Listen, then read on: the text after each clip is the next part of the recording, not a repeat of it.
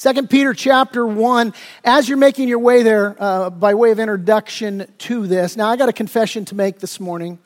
I'm not a huge fan of dealing with car salesmen. Some of you are car salesmen. God bless you. This isn't about you. This is about the one that's the stereotypical used car salesman. Brenda and I were out. We were looking for an RV a long time ago. If you ever heard the saying about boats, it's true about RVs as well. Happiest day of a man's life is the day that he buys his boat and the day he sells his boat, you know. RVs are the same way. You know, happiest day when you buy it, when you sell it. Brenda and I are out. We're shopping for an RV. And we're going to a bunch of different dealers. And every time we'd get on the lot, man, it's like they haven't eaten for 6 months and you're a piece of meat coming in there. They're just on you like a dog on a bone, man. And what I'm not a big fan of is just the hard sell and the dishonesty, quite frankly, that a lot of salesmen tick by, you know.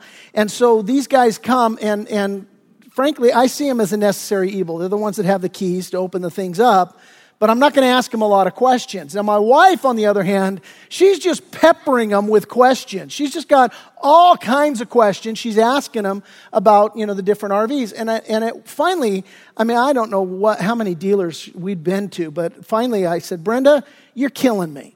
I mean, good grief. Don't you know these guys are lying to you? And she said, listen, if I ask enough people enough questions, then I'm going to be able to sift through and find the truth.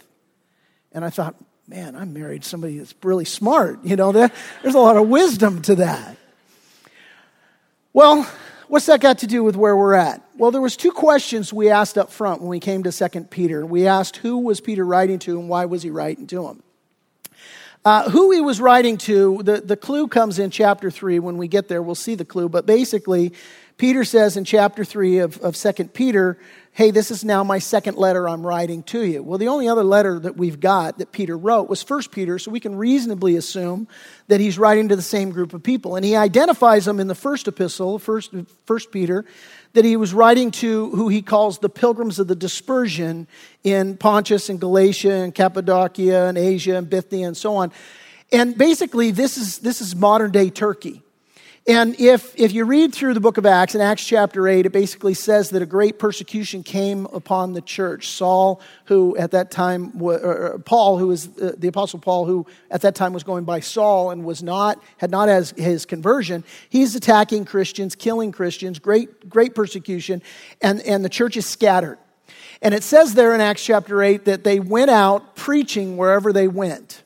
This was God allowing hardship and persecution to come against the church to take the message out of Jerusalem. He had told his disciples, you'll be witnesses of me in Jerusalem, Judea, Samaria, and to the ends of the earth. This intrinsic circles and this growing spreading of the word.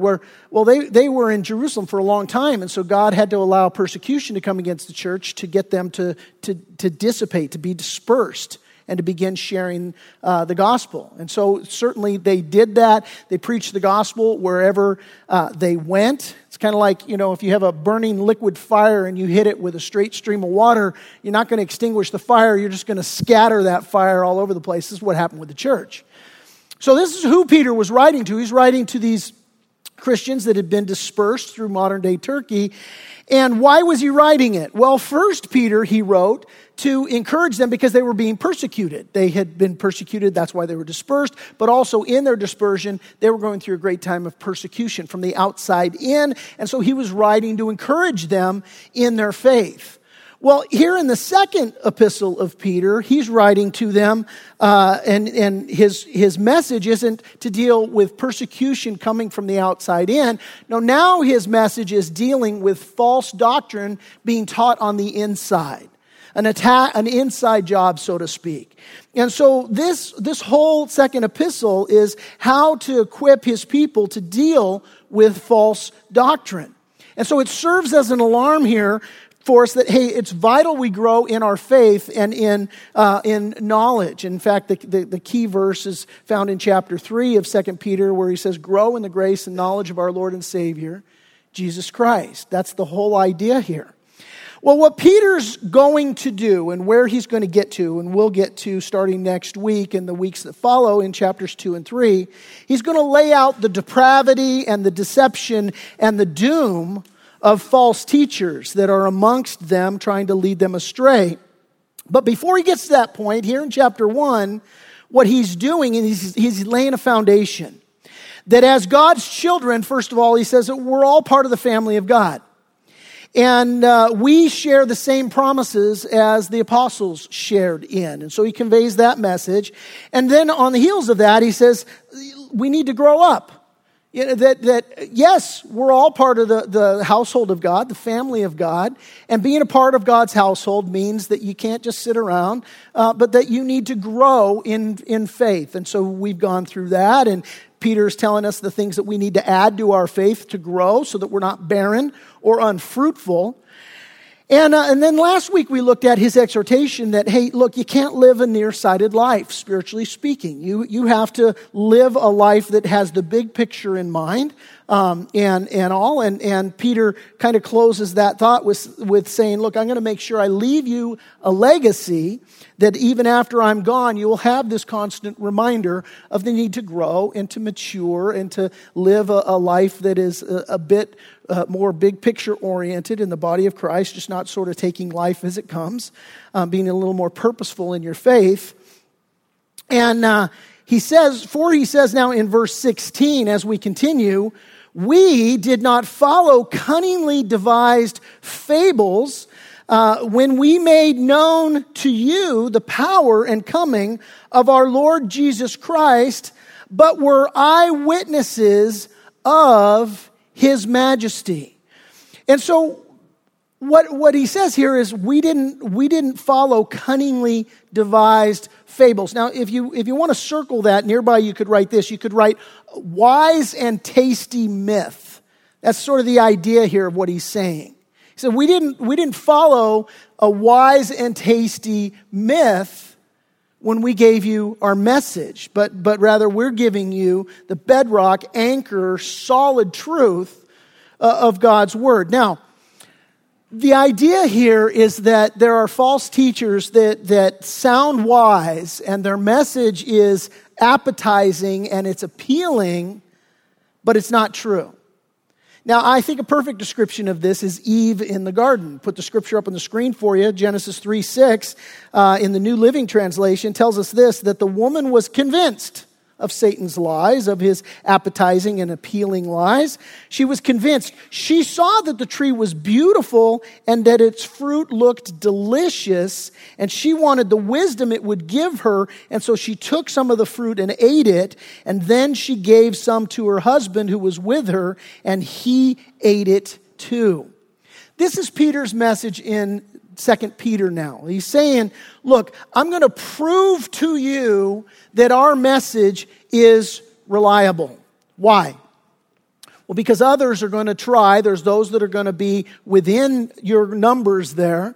They're false teachers, and they're going to try and lead you astray with these wise and tasty myths, just as Satan led Eve astray.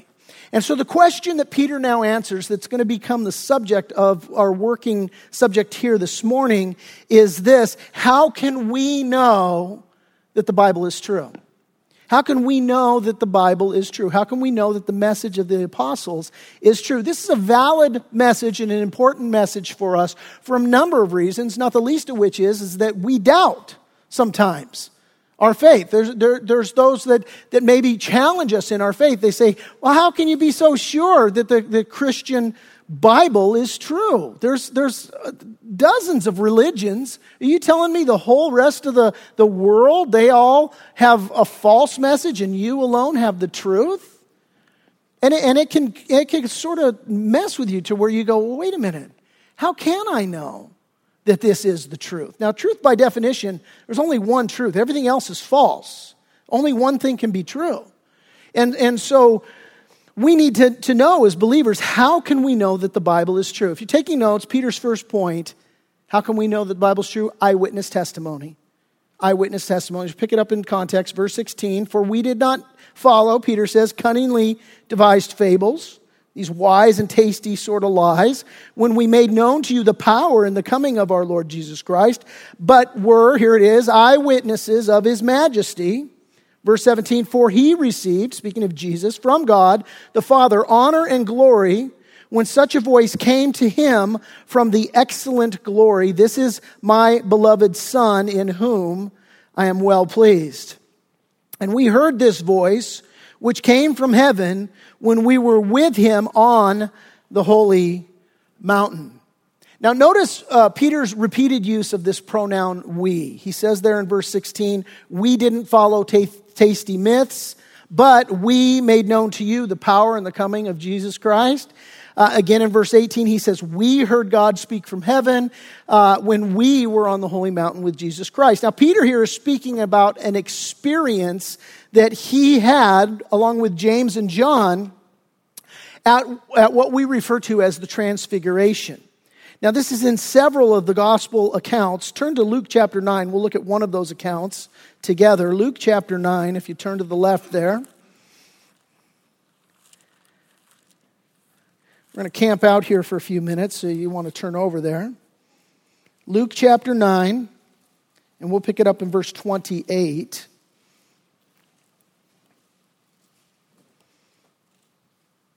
So Peter is speaking about this transfiguration experience. Hey, we heard God speak from heaven when we were on the holy mountain.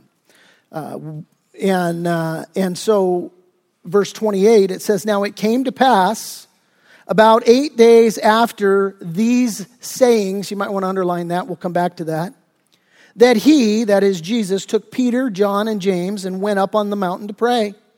And as he prayed, the appearance of his face was altered, and his robe became white and glistening. Luke 9, verse 30 continuing, and behold, 2 men talked with him who were Moses and Elijah, who appeared in glory and spoke of his decease, which he was about to accomplish at Jerusalem. But Peter and those with him were heavy with sleep, and when they were fully awake, they saw his glory and the 2 men who stood with him. Then it happened as they were parting from him, as Moses and Elijah were parting from Jesus, that Peter said to Jesus, Master, it is good for us to be here, and let us make 3 tabernacles, one for you, and one for Moses, and one for Elijah, not knowing what he said. And while he was saying this, a cloud came and overshadowed them, and they were fearful as they entered the cloud, and a voice came out of the cloud saying, This is my beloved Son, hear him. And when the voice had ceased, Jesus was found alone, but they kept quiet, and they told no one in those days any of the things they had seen. When it says they told no one in those days, that means they told them later. Jesus, we learn in the other gospel accounts of this same experience, had instructed them, had commanded them, don't speak about this until after I rise from the dead. So they obeyed him, and after he was risen, they conveyed the story. Now, what Peter is doing here is that he's talking to those believers in the church of the dispersion in the area of modern day Turkey, and he's talking to us, and his message is to say, listen, we didn't buy into a lie, we weren't led astray, but no, our message is true, and we know it's true because we were on the mountain of transfiguration. We saw it with our own 2 eyes. We heard the voice of God booming from heaven. Now, there are several significant points to draw from this experience, from this transfiguration. The first significant point to draw from this is that it confirmed Peter's testimony about Jesus. That's his point here in 2 Peter. It's the confirmation of his testimony. That Jesus is who he says he is, and that he came from where he said he came. Peter saw Jesus in glory. He heard the Father's affirmation from heaven. And so that is an authentication that this is the real deal. Hey, it authenticates the power and the coming of Jesus. It authenticates that his message is true, that he is who he says he is, the whole bit. This is an authentication of Jesus and his message. Where does it come from? It comes from the fact that Jesus was transfigured and that the disciples saw it. Now, what I want you to, as we consider that first point, I want you to consider this, that we also have the same authentication. That even though we physically can't be on the Mount of Transfiguration to see Moses and Elijah show up and to see Jesus having this encounter with them, even though we're not there to see that, we still get to experience the power of transfiguration. 2 Corinthians 5:17 says this, that if anyone is in Christ, he's a new creation. Old things have passed away, and behold, all things become new.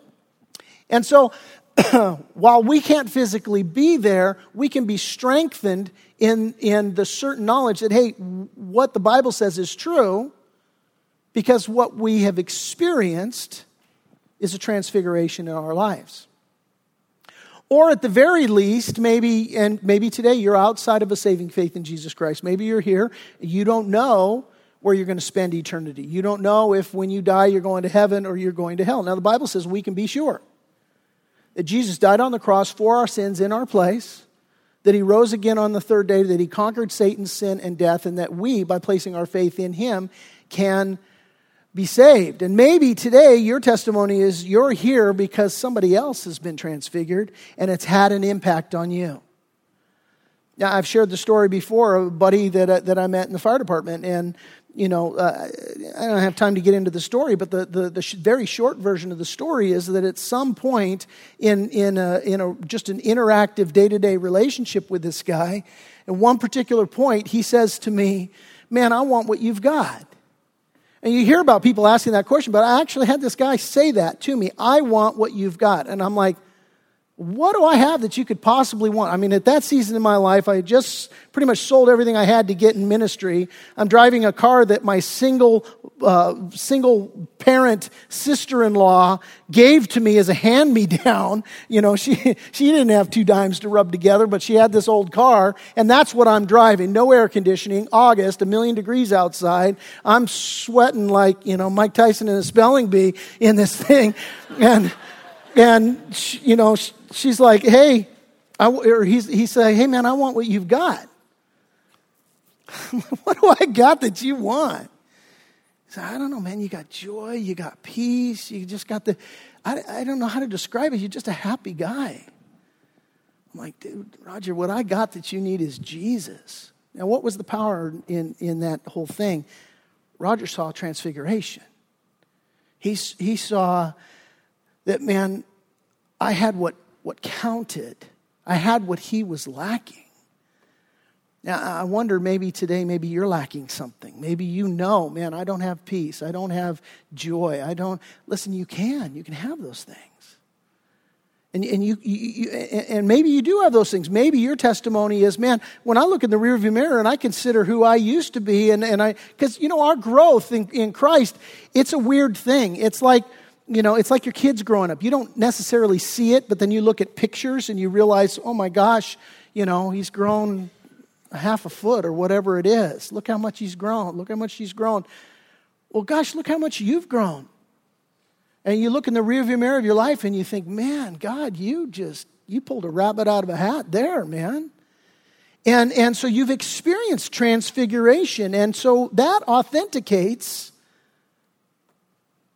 that the Bible is true, that Jesus is who he said he is, and he does what he says he's going to do because he's doing it in your life. Well, the second significance of this transfiguration, it not only confirmed Peter's testimony about Jesus, but it also contextualized Jesus' crucifixion. What do I mean by that? Well, as Jesus met with Moses and Elijah, Moses represented the law, and Elijah represented the prophets. And so Moses there, he's, representing God's righteous standard and man's need for a sacrifice. And this is what the law teaches us. The Old Testament law teaches us that God has a righteous standard, that we don't keep it, and that a sacrifice needs to be made to atone for the fact that we don't keep that righteous standard. Now, the prophets, their message is the promise of a coming Savior, the one who would redeem his people. And so what happens then in Luke chapter 9, verse 31, it says that Moses and Elijah appeared with Jesus on the Mount of Transfiguration. And look what it says there. It says, and they spoke of his decease, which he was about to accomplish at Jerusalem. That's a weird way of phrasing that, isn't it? They spoke of his impending death, but they spoke about it in terms of what it's going to accomplish. Hey, you're going to accomplish this. So what is this? This is the culmination of everything coming together. It's the contextualization of Jesus' crucifixion. It's saying, look, this is everything coming together as it should. Right? If you remember the A-Team back in the 80s, the guy that would lead the group, he always had this saying. He says, I love it when a plan comes together. And this is Jesus and his ministry and the whole plan of creation coming together. One of the commentators points out that, you know what? Jesus is fully God and he's fully man. And that the Bible says that he was tempted in all ways that we are tempted, yet he is without sin. And so what he points out is that the transfiguration experience could very likely have served to encourage Jesus on his mission as that reminder of, hey, the plan's coming together. The law, the prophets, it all points to you. And Jesus is about to go to the cross here. And so this is a very significant moment in terms of God's plan for redemption of the law and the prophets. And so very important there. This is what Jesus has been telling his disciples all along, by the way. Matthew 5:17, he said, do not think that I came to destroy the law or the prophets. I did not come to destroy, but to fulfill. And so the transfiguration, it confirmed Peter's testimony about Jesus. It contextualized Jesus' crucifixion. But it also has a very third significance for us today to consider in our faith and the trusting of the truth of God's word and the anchoring to it. And that is that it points to the promised kingdom. It points to the promised kingdom. Back up, by the way, we're still here in Luke 9. Back up to verse 18. And we read there, it says, and it happened as he was alone praying. And here's what I'm doing. In verse 28, when we picked up, it says, it came to pass about 8 days after these sayings. So we're going to look at these sayings, what prefaced Jesus going up onto the Mount of Transfiguration. Here's what prefaced it, verse 18. It happened as he was alone praying, speaking of Jesus, that his disciples joined him, and he asked them, saying, who do the crowds say that I am? And so they answered, and they said, John the Baptist, but some say Elijah, and others say that one of the old prophets has risen again. And he, Jesus, said to them, but who do you say that I am? And Peter answered, and he said, you're the Christ, you're the Son of God, Son of the living God. Now, doesn't get into the account here in Luke's gospel, but we know that previous account of this exchange, what happens is Jesus then says to Peter, blessed are you, Simon Bar-Jonah, Simon son of Jonah, for flesh and blood hasn't revealed this to you, but my Father who is in heaven. And so he's commending Peter for this work. Now, then what happens, and he goes on to say, look, I say that you are Peter, and on this rock I'm going to build my church, on the rock of confession that Jesus is the Christ, the Son of the living God. And so he tells him that. Now, we know and have looked at what happens right on the heel of that is that Jesus begins to talk about his crucifixion, right? We see that here in Luke's gospel, verse 21. He says, and he strictly warned, commanded them to tell this to no one, saying, the Son of Man must suffer many things and be rejected by the elders and the chief priests and the scribes and be killed and be raised the third day. Now, it doesn't get into the account here, but we know, what does Peter do at this point? He begins to rebuke Jesus. He's like, that's not the plan, man. You're the Messiah. You're supposed to come and you're supposed to liberate us from Rome and establish the kingdom here. And we're all going to have positions in the new kingdom. And, I got my corner office picked out and my carpeting, and I'm interviewing right now for secretary. And I got a position and a plan, and you're messing it up. That's not the way it's going to go. And Jesus says to Peter, get behind me, Satan.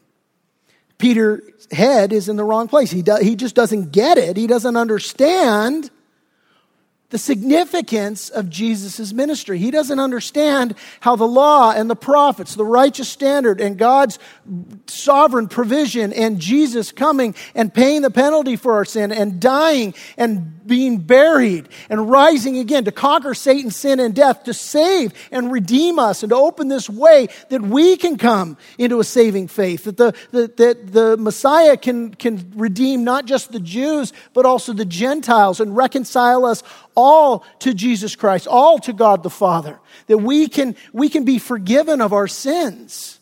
This incredible, merciful gift. See, the Bible says that all have sinned and fall short of the glory of God, and that the wages of sin is death.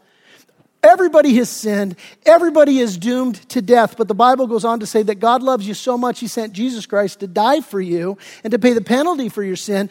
And the good news of the gospel is that God, because He loves you and me so much, has made a way for us to be saved even when we are dead in our trespasses and sins. The Bible says that God demonstrates His own love for us in this, that while we're yet sinners, Jesus died for us. And so this flies in the face of religion, and it flies in the face of what we think about how I can be made right with God. And basically, the operating condition of most men and women is, well, if I'm going to be right with God, I got to, help enough old ladies across the street. I got to do good. I got to, there's something that I have to do to earn God's love. And the gospel says God already loves you. You don't have to earn anything. He loves you. And He recognizes that you are a sinner by nature and by choice.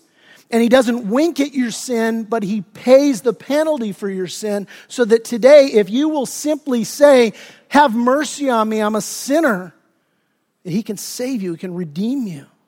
That's the beauty, the good news of the gospel. Maybe today you're here and you have not come to a place where you've surrendered your life to the Lord. And maybe you've gotten tripped up with this mindset that says, you got to do good, try harder. No, you don't. You have to come to God and just say, forgive me, have mercy on me, make me a new creation, and He will. And I'm going to give you an opportunity to do that today. He wants to know you, and He has come to save you. And so, Jesus here, he's about to reveal Himself to His disciples. He's given them this message. Peter has reacted poorly to it. And then we read in Luke 9:23, then He, Jesus, said to them all, if anyone desires to come after me, let him deny himself and take up his cross daily and follow me. For whoever desires to save his life will lose it, but whoever loses his life for my sake will save it. For what profit is it to a man if he gains the whole world and is himself destroyed or lost? For whoever is ashamed of me and my words, of him the Son of Man will be ashamed when He comes in His own glory and in His Father's and of the holy angels. And then He says this in verse 27, but I tell you truly, there are some standing here who shall not taste death until they see the kingdom of God.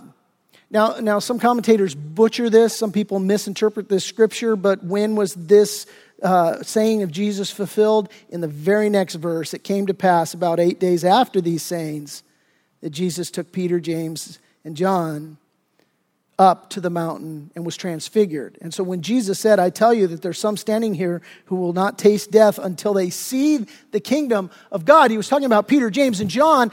8 days later, going to take them up on the mountain, and they're going to see the kingdom of God. They're going to see just the whole thing and how it's supposed to come together.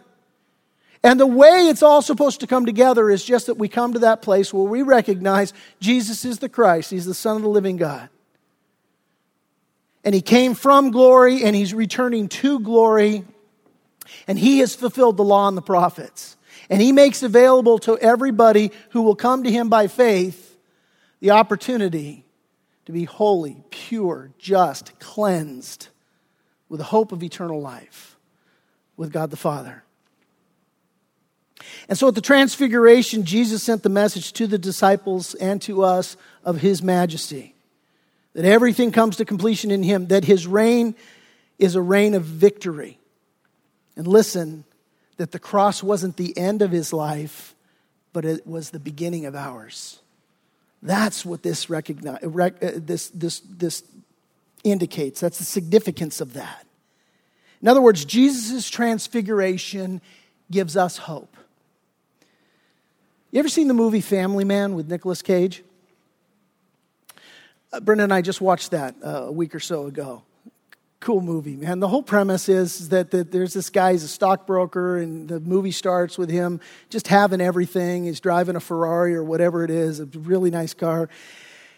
And rich, as rich as can be, working on a big deal. And all of a sudden he runs into this guy who tells him, hey, you know what? I'm going to give you a glimpse. I'm going to give you a glimpse of what your life could have been. And the guy goes to sleep in his rich apartment, wakes up the next day, and he's living in a house with a wife and with kids. And so it goes through the antics of just him lamenting losing his Ferrari and his riches and all this stuff. But pretty soon what the guy comes to find is that, man, that life was empty. It was worthless, and that this is the life that's meaningful, the love of his wife and of his kids. And so he begins to long for, and now, at first he's fighting to get back, and now he's fighting to stay. And then the guy, the angel that shows up to him to do all this says, hey, Jack, you're going back. This is just a glimpse. And what we have here, this transfiguration of Jesus Christ, back in 2 Peter, what Peter says is, look, we didn't follow tasty myths because we were eyewitnesses of his majesty. In other words, he's saying we got a glimpse of the promised kingdom. It's real. It's true. And so this is the first thing is, again, he's preparing. He's saying, look, there's false teachers going to come. You got to get a glimpse of the true kingdom. You got to know what's up, what's real, so that you're not led astray by these tasty myths that are going to be coming your way. You need to be able to reject those and hold to, no, this is true.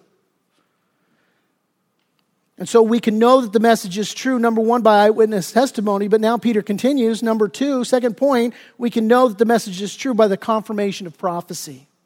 By the confirmation of prophecy, verse 19, he says, and so we have the prophetic word confirmed, which you do well to heed as a light that shines in a dark place, until the day dawns and the morning star rises in your hearts, knowing this first, that no prophecy of Scripture is of any private interpretation.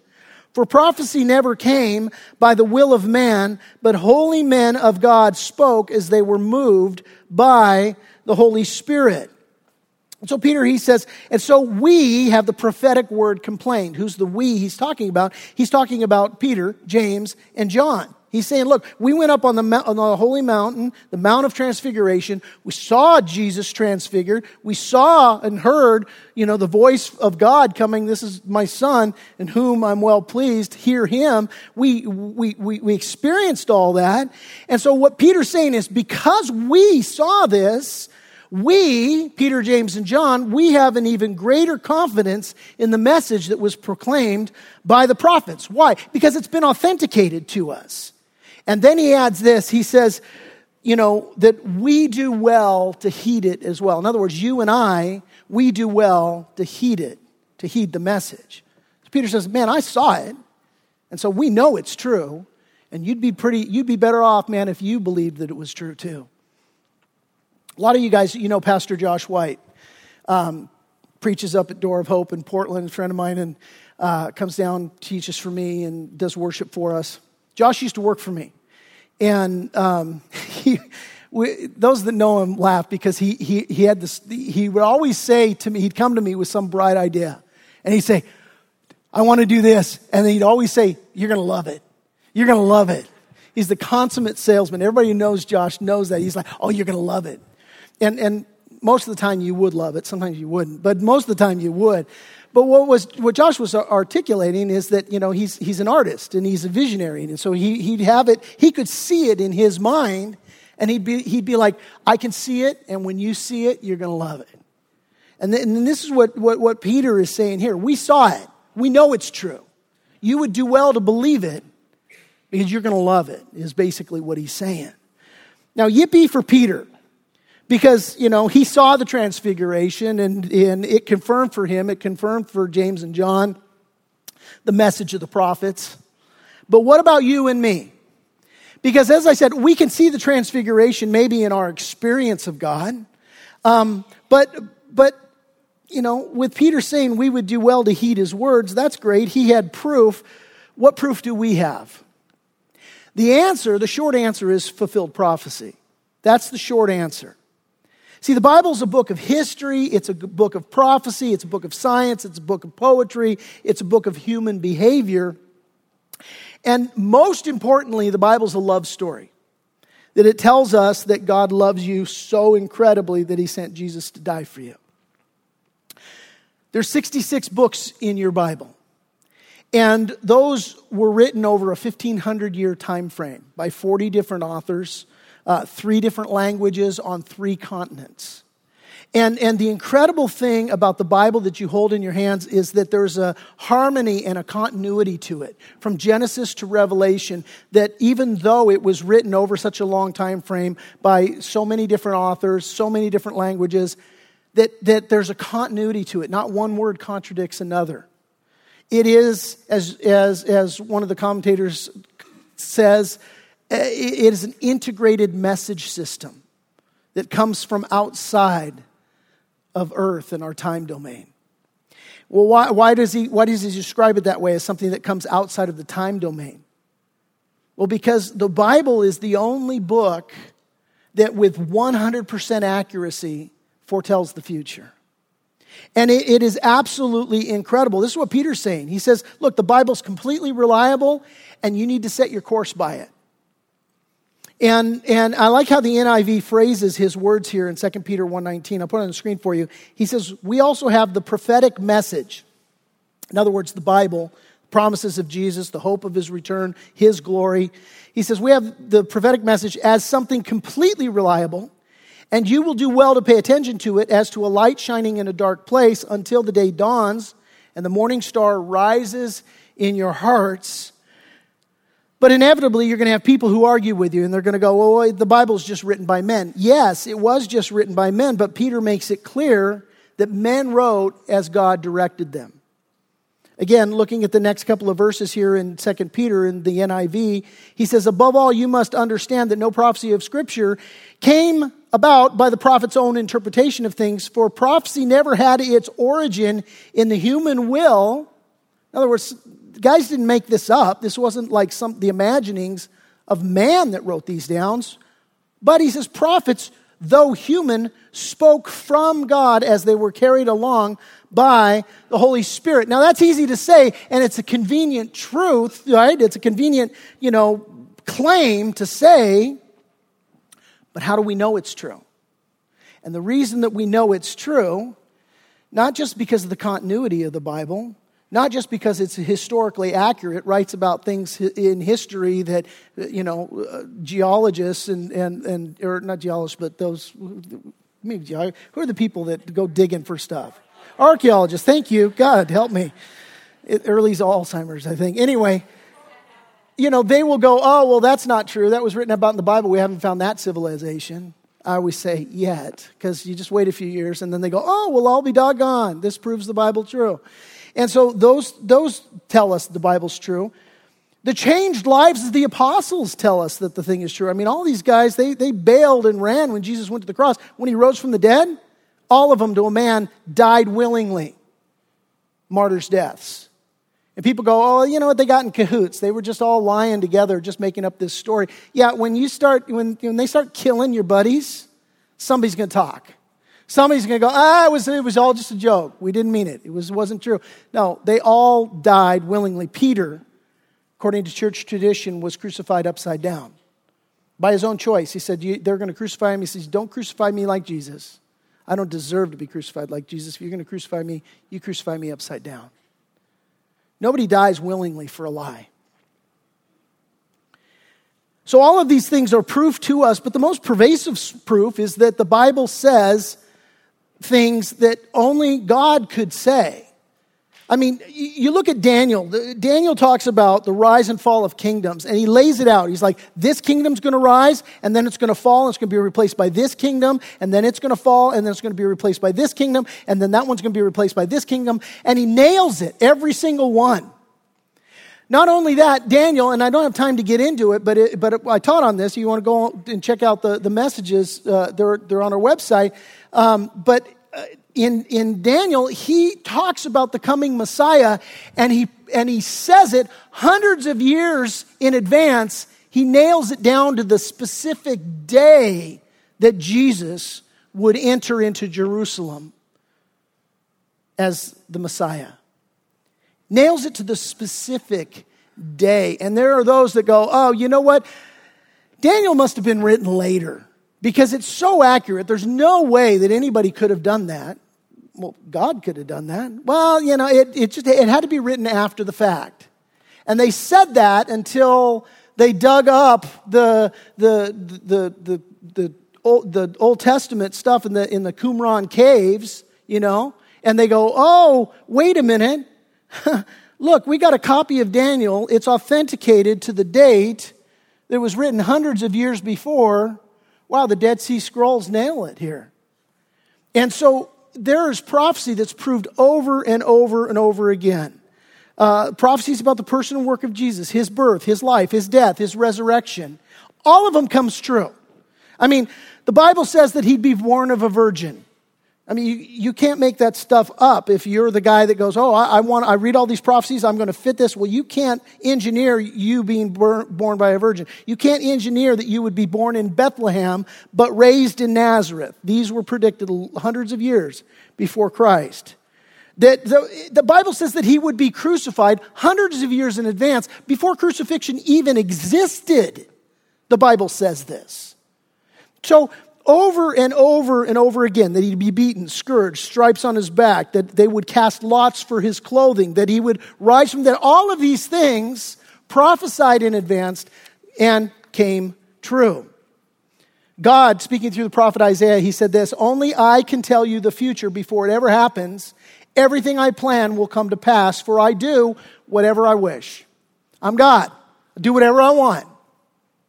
And so God tells us, and he authenticates his word over and over again. So what Peter's saying here is, look, we didn't follow a lie. We didn't follow this carefully crafted fairy tale.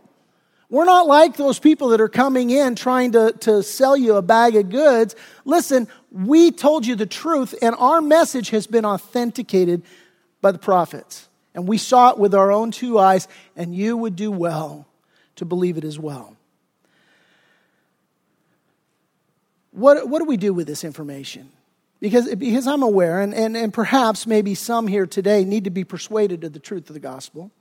And I make that plea to you today, that I pray today you would come to the place where you would go, you know what, I'm going to believe by faith that the Bible is true.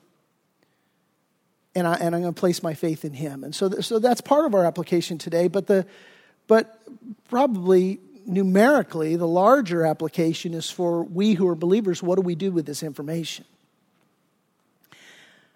What we do with this information is that we have to understand that the Bible's true. And when the Bible gives us direction, when it gives us admonition, when it gives us exhortation, it's giving us truth, a compass by which we're to plot our lives. And all of us, at some point in our faith walk, we have to make the decision, we have to make the determination, am I going to trust God? And am I going to walk by faith? Or am I going to walk by sight? And so often we want to walk by sight. We want to walk by our feelings and by our emotions. But when God tells us certain things to do in his word, he's telling us because he knows the truth. And we need to know the truth today.